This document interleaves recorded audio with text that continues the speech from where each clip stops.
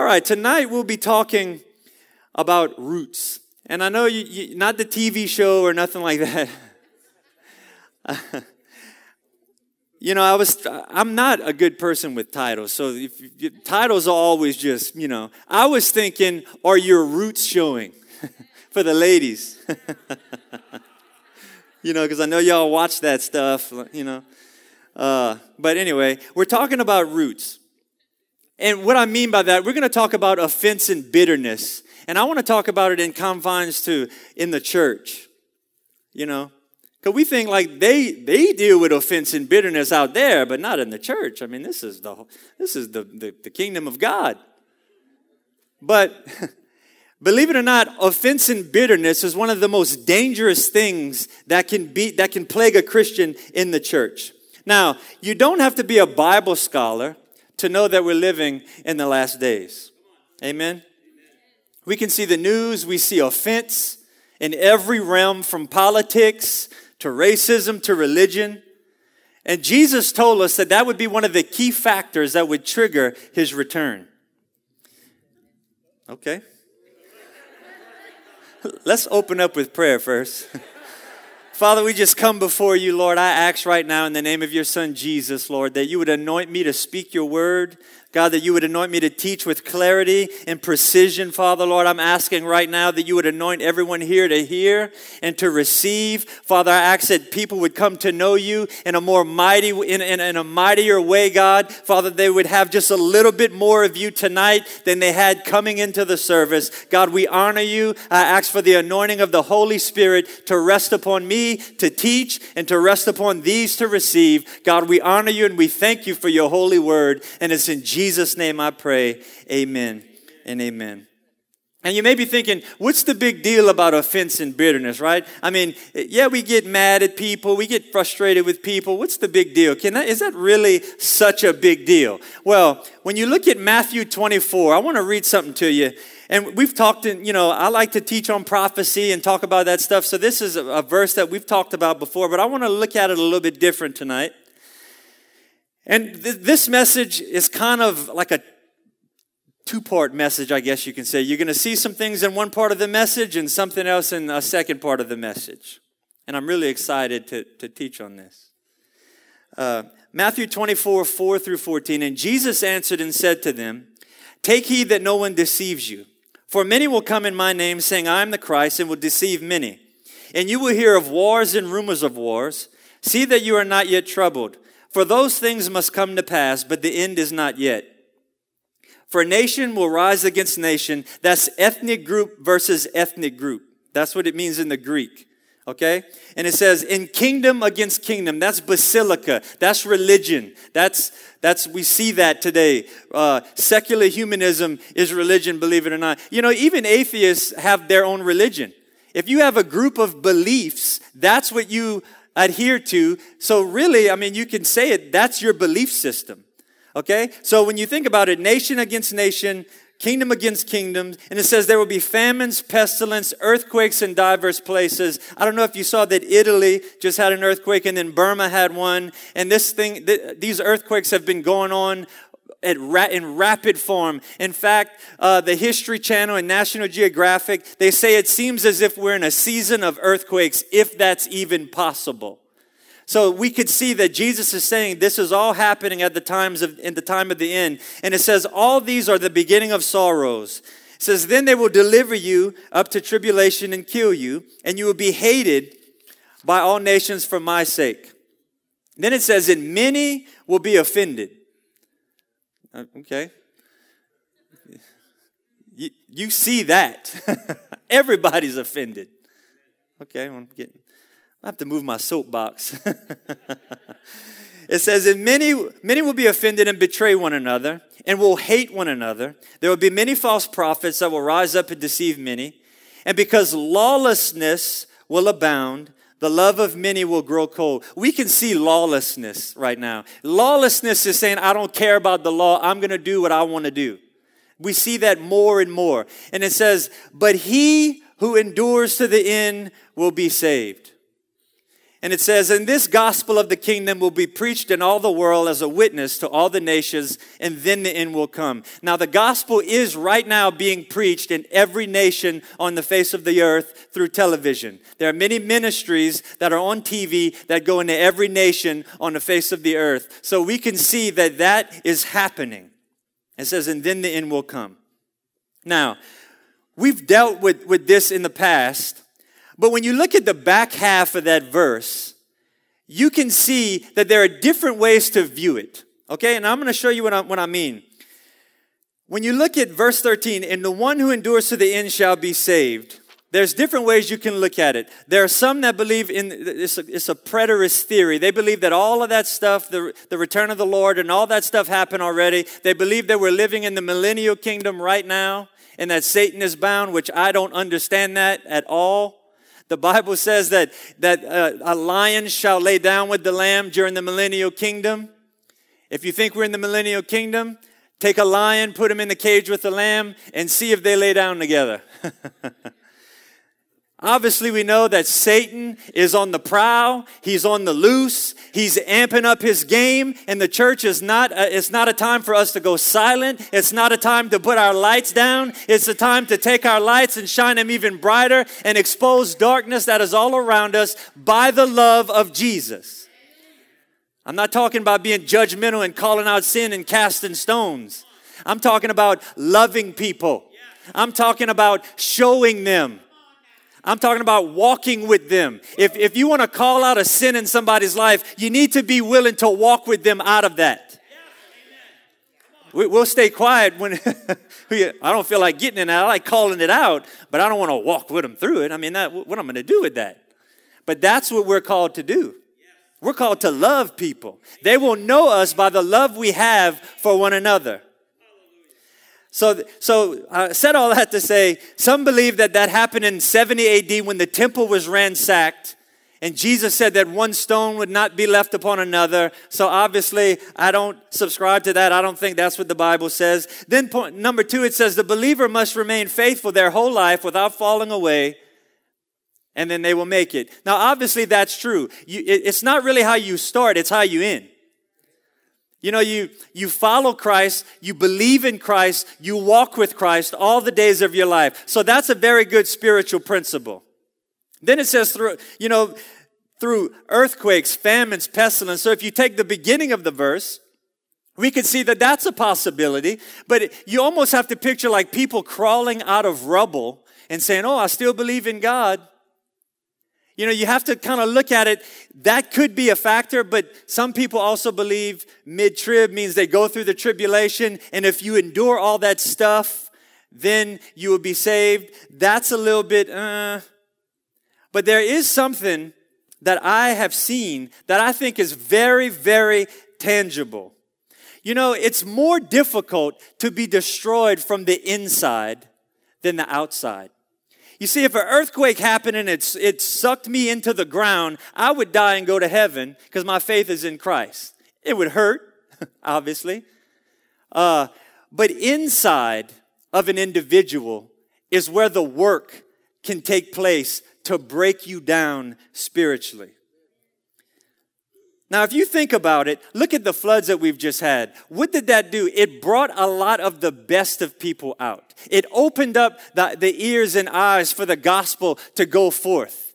Right? We've seen that. So that is a major thing that happened that allowed people, because you see, as things go bad, if we the church are smart, we will be in those moments to lift, to put a hand out to raise people up. Now, if you think about this is where I want to go with it. Verbal assaults. You know, we look at children. You know, you have the ability to destroy a child by the things that you tell them, that you speak on them. You tell them you're stupid. You'll never amount to anything. That many times will do more damage than falling and breaking an arm or some type of physical trauma that would happen to someone. Because what you're doing is you're shaping that individual and you're shaping the way that they think and view the world. Think about it. If they think mommy and daddy are like this, what are they going to think about the person on the street or the aunt or the uncle? So you have the ability to raise them up, to build them up, or simply destroy them from the beginning. Same thing in church. You know, church is supposed to be the absolute safest place on the face of the earth. And it's supposed to have the godliest people. So when you get hurt in church, where else are you going to go? Where else are you going to go?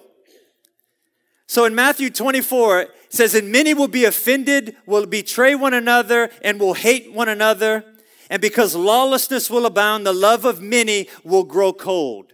You see that people are saying, what's the use? What's happening, you're hearing the cement around their heart hardening blow by blow by blow. In this room tonight, there is no reason why this church should not be full. The gospel is the power of God. The gospel is the very love of God. That is what everybody on this earth is looking for. There are many people that you know that do not come to church because they've been offended. They heard a message. They saw something. They say, oh, that church just wants your money. Right? I've grew up with people that their parents raised them in church. And they are professing atheists because of religious Pharisaical parenting. And it totally destroyed them, and they want nothing to do with God or the gospel. Now, there is Christian parenting, there is loving parenting, but you cannot be a Pharisee to your child and expect them to want to come to the house of God if they're getting beat up with the Bible at home. I'm talking from people that I really know, and I'm serious tonight. There is a very fine line at raising your child in the fear and admonition of the Lord. Now, if you think about this, when you get offended, it just has a way. Listen, I've been in church hurt. I've been through that. And I remember saying, if them people going to heaven, hell ain't going to be that bad. I said that. I used to pray, God, how can I love church, love you and your people? It was like an oxymoron for me. But then I became a Christian, and I realized how hard it is to live for Christ. See, it's easy when you're lost and you're like, oh, they messed up. They said something. Oh, I seen this person. They said a curse word. No, think about it. We become lost Pharisees. We trying to find a reason why not to serve God. See, the gospel don't work. Look, he said something that he shouldn't have. But when you become a Christian, you realize how difficult it is to live your life for Christ. But it also should give you a greater compassion to know that, man, my brother on the side, I'm not going to judge him because I'm struggling with something. I'm dealing with something. Let me help him, and maybe by helping him, the love of Christ will be shed on me, and I will be able to walk in victory. Listen, many will throw out, let me back up. The word offended is scandal. That's where we get the word scandal. Scandaline is to trap shut. It's like putting bait out, and an animal comes and sniffs around, and all of a sudden it takes the bait and it closes on them. And that's what Satan does. See, right now, Satan is putting out all this political rhetoric. He's putting all these things out, and people are biting on it. And they're saying things, they're taking stances on situation, and what it's doing is splitting people. And I know that there's a way to deal with it. There's a right way to deal with it. But there's also a wrong way to deal with it. Now think about this. What are the fruits of the Spirit? Galatians 5:22 through 24. But the fruit of the Spirit is love, joy, peace, long-suffering, kindness, goodness, faithfulness, gentleness, self-control. Against such there is no law. And those who are Christ's have crucified the flesh with passions and desires. Now think about this. You could tell it's a fleshly passion when your desire is to be right at all cost. I will destroy you with the Bible, with Facebook, with whatever, just to get my point across. That is a wrong process and thought to have. Listen, when you start engaging in these discussions and arguments and all these things, is the fruit of the Spirit in your life at that moment? Are you dealing with love, joy, peace, patience, kindness, suffering, good? No, your veins are coming out in your neck. You're red as Satan himself. I don't know that he's red. I'm just saying the pitchfork deal. So you got to be careful what is a trap and what is information that is needed.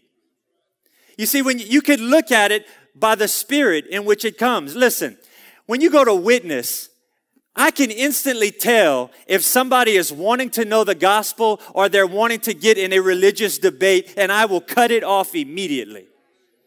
Because what it does is it helps you. It helps you keep your composure. You know, you have to understand when you're looking at a situation, is their mind already made up, and are they trying to stoke your fire? And that's how you view these situations. And especially becoming a keyboard warrior is absolutely foolish. Like Pastor Brendan said a while back, I've never seen someone say, oh, that's a good point. I'm going to change my view because of this comment. So the point is, I know there's many things out there, but is the risk of being right going to destroy someone, split the church down the middle, or destroy somebody's faith in God? That's what we need to look at. Everything that we do, will it hinder the kingdom of God or will it make me look good? Because a lot of times that's the source, which is pride. 2 Timothy 2:23, it says, have nothing to do with foolish, ignorant controversies. You know that they breed quarrels. And the Lord's servant must not be quarrelsome, but kind to everyone, able to teach, patiently enduring evil. Listen to this. Correcting his opponents with gentleness. God may perhaps grant them repentance leading to the knowledge of the truth. And they may escape the snare of the devil after being captured by him to do his will. So really when you get into these frivolous discussion and arguments, you're carrying out Satan's will, is what the scripture is saying. I know. Now, is there healthy discussion? Absolutely. I always am like, hey, so tell me about this. What do you think? What's the big deal about this? And but you can tell the spirit in which the person comes to you, or you go to them. And if you're going there with a quarrelsome spirit, I can assure you, love, joy, peace, patience, kindness, long-suffering, and goodness, and all that will not be upon you. So we got to check our hearts. Why do I want to know this? Do I want to make an informed decision or do I want to stir the pot? We don't need stir the pot Christians. Come on. I'm talking to me too. Listen, when you come up with a message, it deals with you first. And then you're like, God, I can't say this. This is exactly what I'm thinking.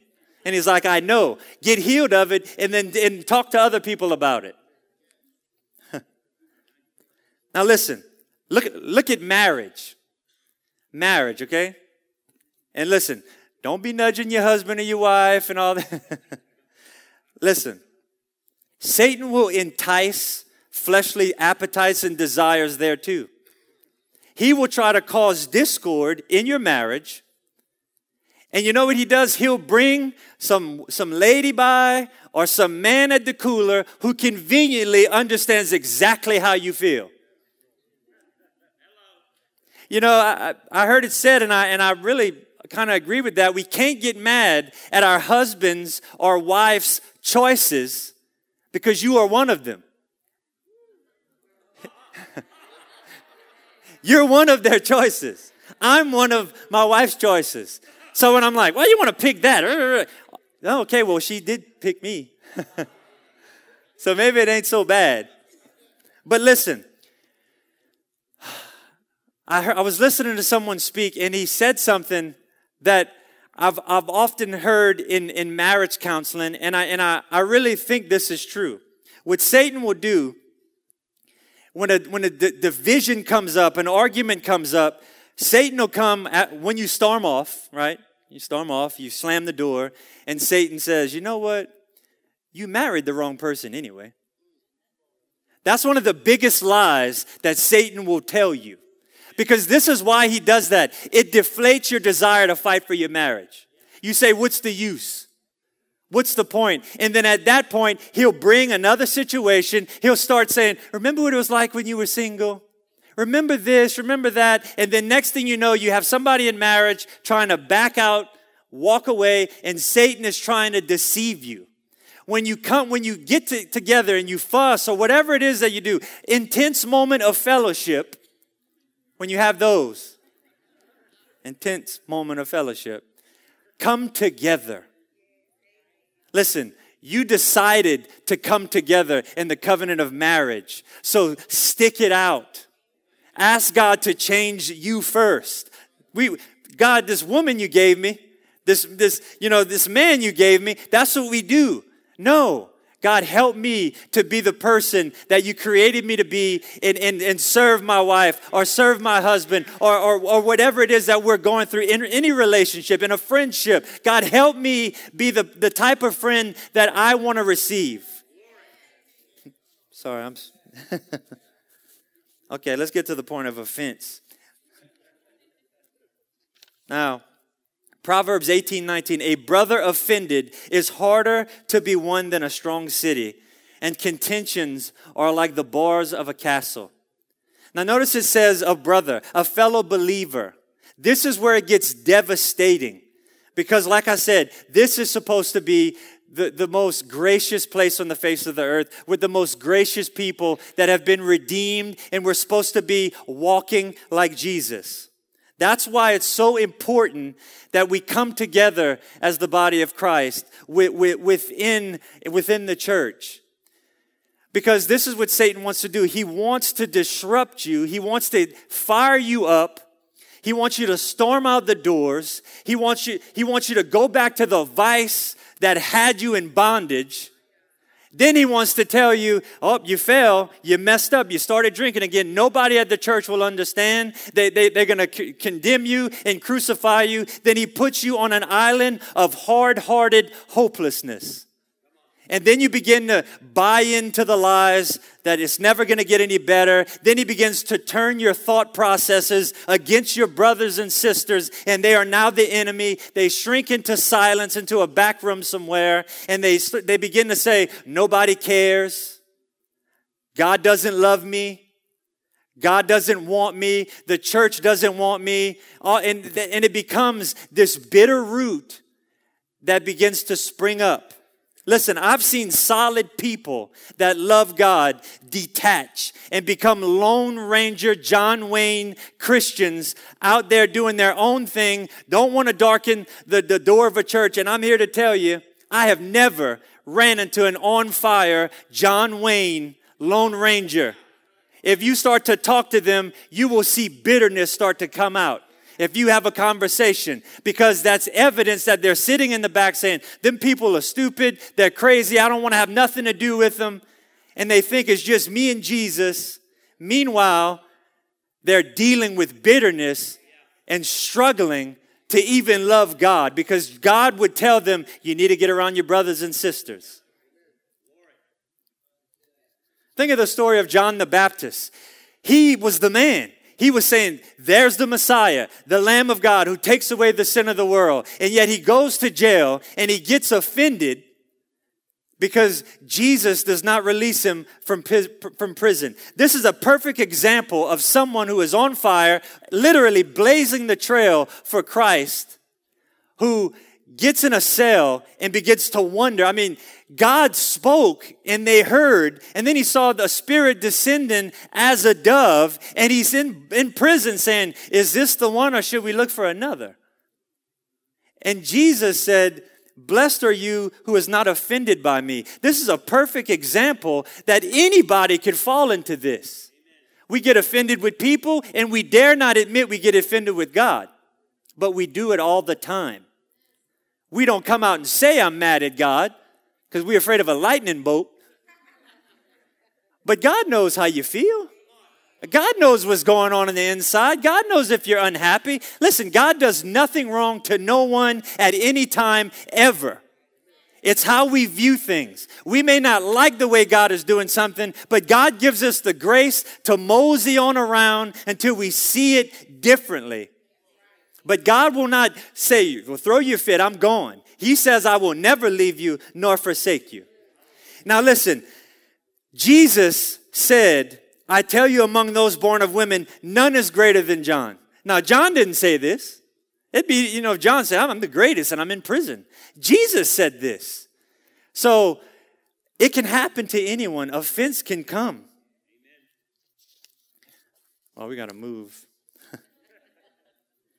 Listen, Hebrews 12:15 says, looking diligently, lest any man fail of the grace of God. Listen to this. Lest any root of bitterness spring up and trouble you, and thereby many be defiled. Now, root here is talking about a tree. Now, we use this picture, and we'll get to it later, but look how deep the roots can go. Now, let me ask you a question.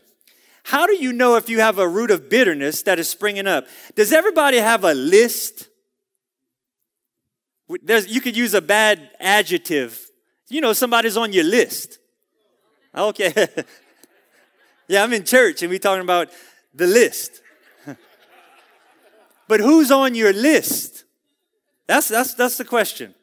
That's evidence that Scripture is talking about us.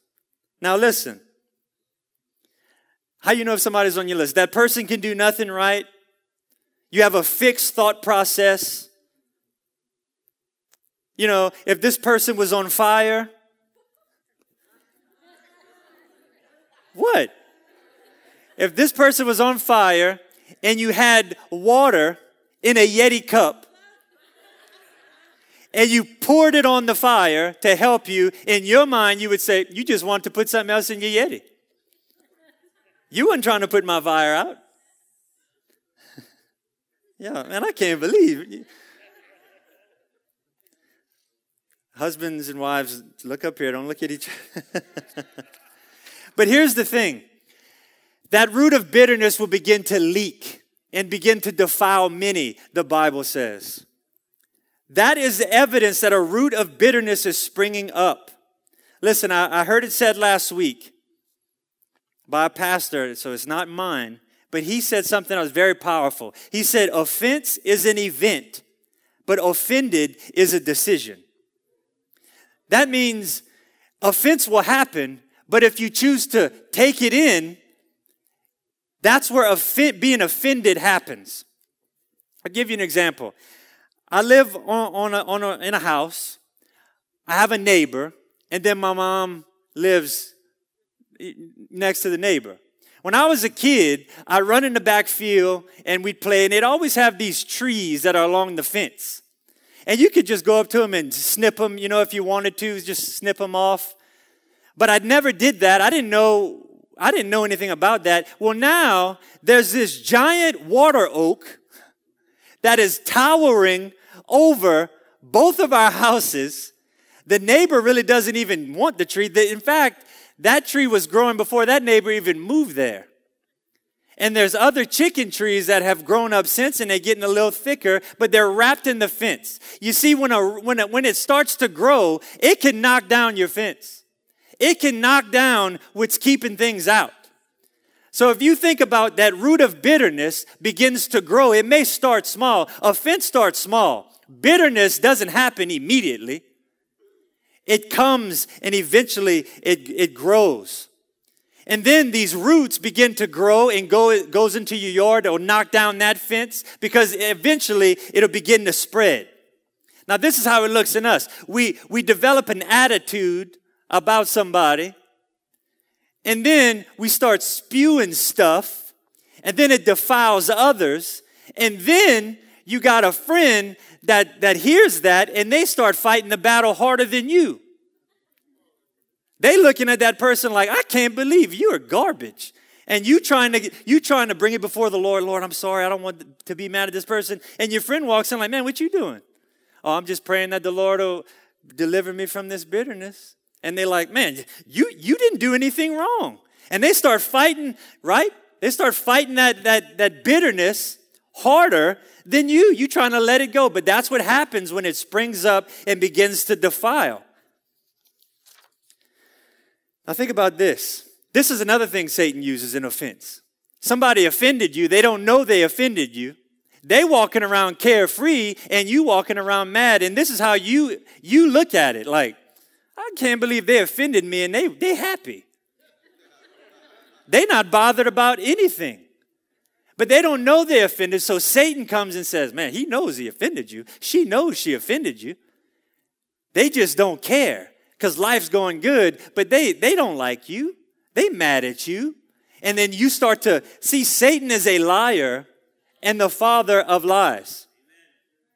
But here's the thing. You got a root of bitterness here, a root of bitterness here, a root of bitterness here, here. I mean, it's not just one root. Many things begin to grow. Then it starts to produce this rotten fruit in your life. Now listen to this. It says, I want to stop real quick and say about children once again. Children will begin to hear what you say about, say, your aunt, your sister, your brother. They hear in a conversation you ragging them.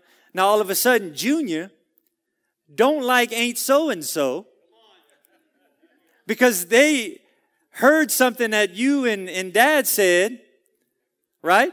Or they hear, like, can you believe that church over there? Can you believe this happened and this person said that? Can you believe this? And next thing you know, little Johnny is like, I don't want to go to church. And now they begin to have a distaste for church. But here's the thing. You get healed. You go to Encounter or you go to a life group and they begin to teach and you release it before God. But little Johnny don't want to have anything to do with church because it defiled him. And he thinks that church is a place of hurt because mom and daddy got hurt. But you got delivered. Now you got a little small tree that's growing. And we're going to get mad if we can't get him into church. All right. I want to read something to you in Luke 17, 1-6. And we're going to go a little faster here.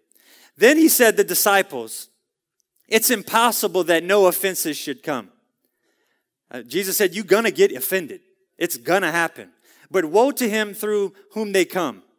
It would be better for him to have a millstone around his neck and be thrown into the sea than offend one of these little ones. It means like a Christian or a new Christian. It doesn't necessarily mean children. Take heed to yourselves. If your brother sins against you, rebuke him. Some of y'all are like, oh, yeah, that's what I'm talking about. It says, and if he repents, forgive him. And if he sins against you 7 times in a day, and 7 times in a day returns to you saying, I repent, you shall forgive him. And then the apostles said this, Lord, increase our faith. See, we read that. We don't read it in context. We like, I want to pray for this person to get healed. We quote this scripture, but they're saying, so wait, we got 7 times in a day? Oh God, you're gonna have to baptize me with grace and mercy and fire and water and oil. But it says, if you have faith of a mustard seed, you can say to this mulberry tree, be pulled up by the roots and be planted into the sea. Now, the King James says sycamine tree. Now, it's very interesting when you get here. Listen, I was reading behind an author that I like, and man, he just began to unpack this, and I just want to share with you how this spoke to me, because I'm not this smart, okay? So I just want to share this with you, and I really think you'll get to see what Jesus is talking about. In verse 3, it says, if your brother sins against you, which this verse is saying to violate, cross the line in word or deed. It says rebuke him. Now, you're like, yeah, see, we can say stuff. We can be mean. No. It's for my lovers of confrontation. You don't speak harshly. It's to speak directly and honorably and confront the manner with a spirit of humility. See, you can't judge your spirituality if you can pray in King James English. Some of y'all know what that means.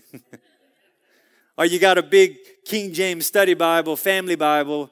That's not spirituality. Being able to deal with things in a consistent manner without cutting people, but still dealing with the issues is a measure of spiritual maturity. Now listen, our responsibility is to overlook when possible. Proverbs 19:11, good sense makes one slow to anger, and it is to his glory to overlook an offense. Proverbs 17:9, love prospers when a fault is forgiven, but dwelling on it separates close friends. And I want to read one more verse in this train of thought. Make allowance for each other's faults and forgive anyone who offends you. Remember, everybody say remember. Say it again. Remember, the Lord forgave you, so you must forgive others. Now listen, some things in life are hard to overlook, right? Amen.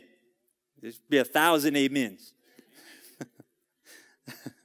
Now listen, how do you deal with offense? Number one, pray about it. Philippians 4:6. Don't worry about anything. Instead, pray about everything.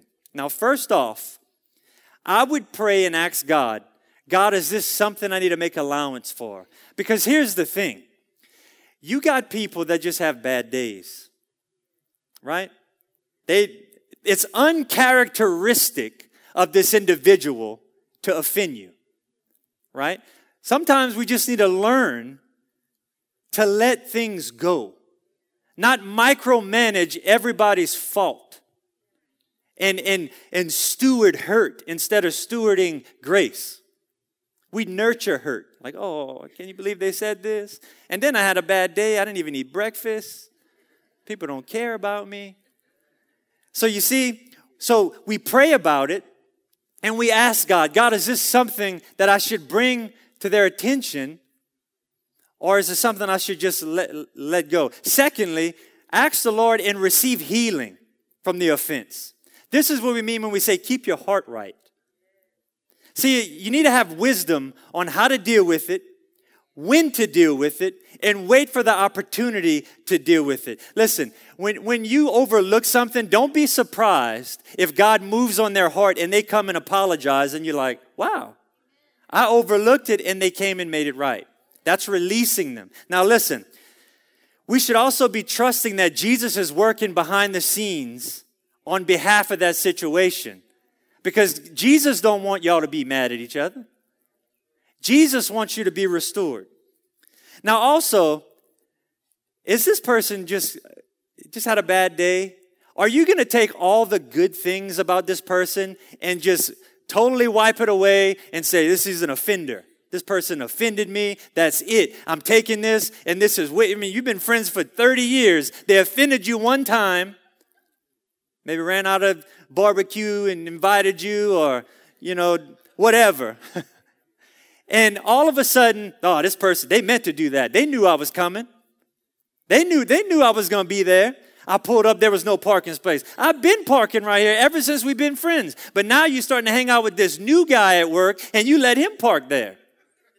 And then I walked in and nobody told me hi. Every time we walk in, we got our secret handshake. He didn't even do that. Number two, I like those NBA handshakes. We're going to have to learn some of them. All right. Let's go. Number two, always approach God with the posture of knowing we offend him daily. Now, that'll humble you right there. James 4:6, God opposes the proud, but gives grace to the humble. Now listen, when we know that we've offended God, it's easier to give grace to someone. Instantly, it softens our heart. Remember, people are not your enemy, and we're on the same team. I mean, that's just a fact. And also, remember that you and I offend people.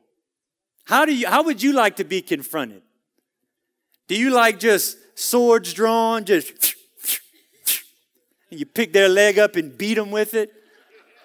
Or do you desire to be treated with kindness, be confronted in love, in gentleness, in mercy? That's how I'd like to do it. Or do you, listen, if you want to go for the jugular, keep the mouth shut. Because we need to realize that if that was the case, we should have bled out a long time ago, right? Oh, yeah. Okay. Just want to make sure I'm talking to the right people.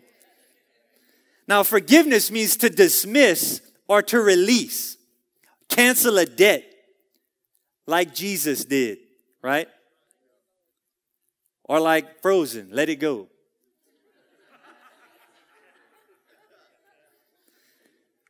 Now, okay, remember this. It says, and if they repent, this is the point that we really take issue with.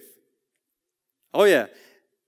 Jesus brings up the point how often. Luke 17:4. Even if that person wrongs you 7 times a day and each time turns again and asks forgiveness, you must forgive. So your boy, your girl pops off, gets mad.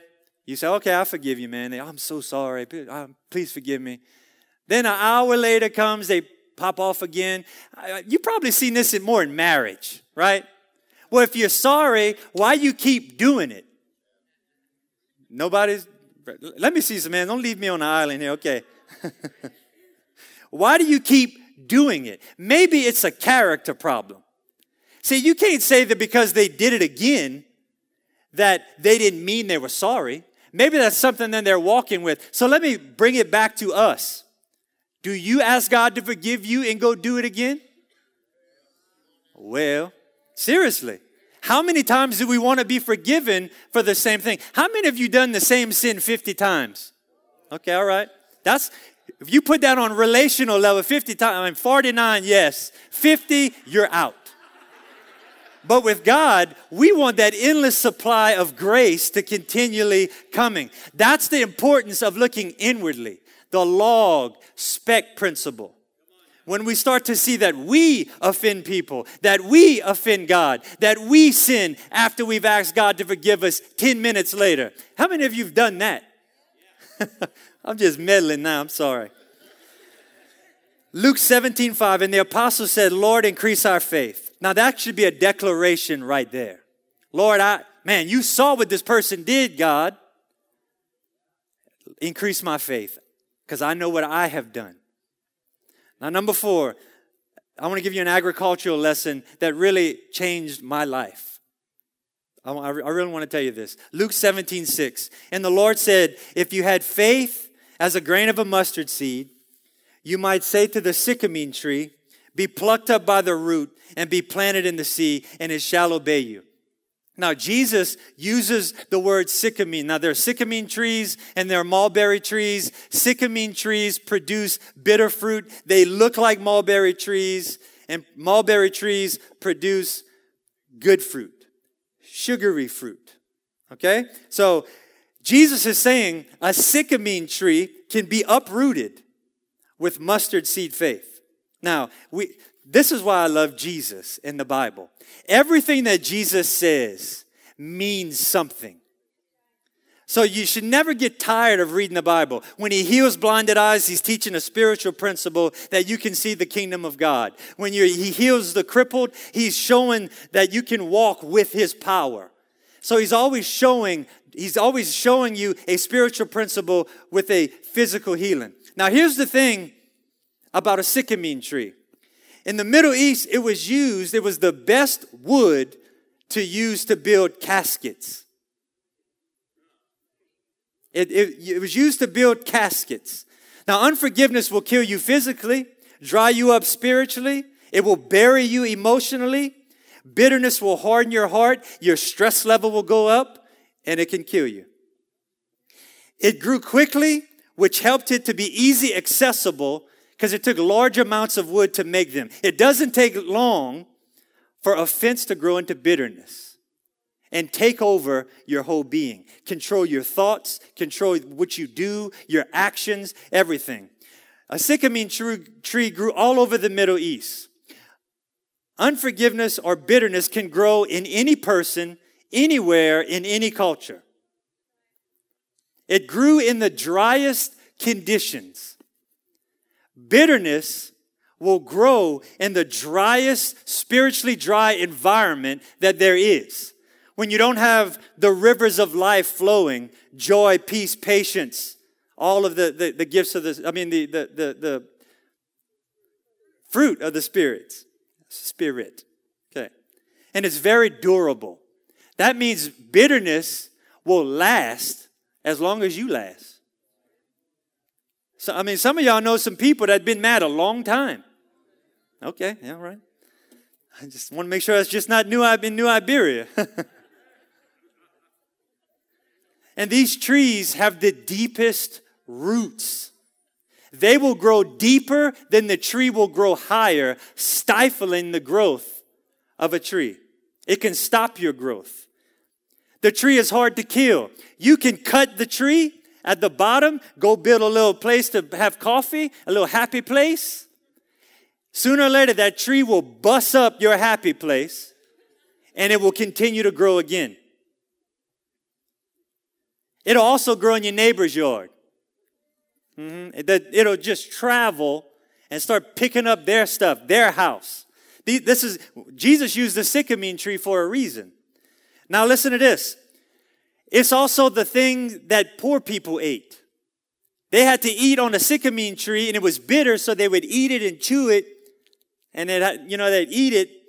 Just like when you contemplate on that bitterness, and you dwell on it, it gives you that sour look, that sour feel. But the spiritually, or the rich people were eating the good mulberry.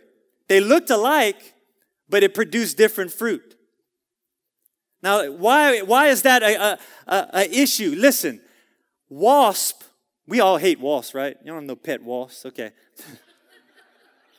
But seriously, a wasp will sting. A wasp pollinates sycamore trees. They pollinate, they stick their stinger right into the heart of that fruit and makes it bitter. What has stung you and made you bitter? Is it a person? Is it an unanswered prayer? Come on, I'm being serious tonight. We got to get this stuff out of our life. What is Satan using to pollinate your spiritual fruit? You can bring that list to your mind and say it could be so-and-so. It could be situation A, circumstance B. But what is Satan using to make your fruit sour, to make a custom-made casket for you, to finally bury you and put the stake in the ground and kill you spiritually? He that endures to the end will be saved. See, when you understand offense, you see the seriousness of it. There's many people that, I'm telling you, will not come back to church. They want nothing to do with God. And it's because of offense. Now listen, how do you release this? Right? That's what we need to get. How do we release this? He says if you have faith of a mustard seed. Mustard seed is a pure. Because we all think it's size. The mustard seed, the size of a mustard seed. That's not what it is. It's pure. Listen, if you have a problem with bugs eating your corn, what scientists will do is they'll make hybrid vegetables and take corn and inject it with a virus of a cucumber to keep the bugs off. And so that's how they do. It's called making hybrid vegetation. But mustard seeds can't be anything other than a mustard seed. It cannot have a virus. It grows in the most contaminated ground. It can grow where things should be choked out. What is that telling us? It's pure. See, the thing about it is, the kingdom of God is pure. It can't become something else. It can't be injected with the world. It is what it is. It stands firm. It will not change. It is the power of God. It's the place where He dwells. And you and I get to function in that kingdom. But here's the thing. Mustard seed faith tells me that when I start to want to get mad and offended or whatever, I keep the knowledge. Remember that Christ has given me the kingdom. that he has given me the purity of being forgiven, of walking in righteousness. So that mustard seed faith, when you remember that, you can pluck that tree up by the roots. And then it says, and be cast into the sea. And when it's cast into the sea, just like our sins are, remember it says in Micah that God will cast our sins into the sea. So when you understand what Jesus was saying, he's given us an agriculture lesson, but he's showing the disciples that bitterness will destroy you. Yeah, you can still go to heaven. You just be a miserable Christian. Right? Because it's by righteousness is faith in Christ. That's it. That alone is what saves you.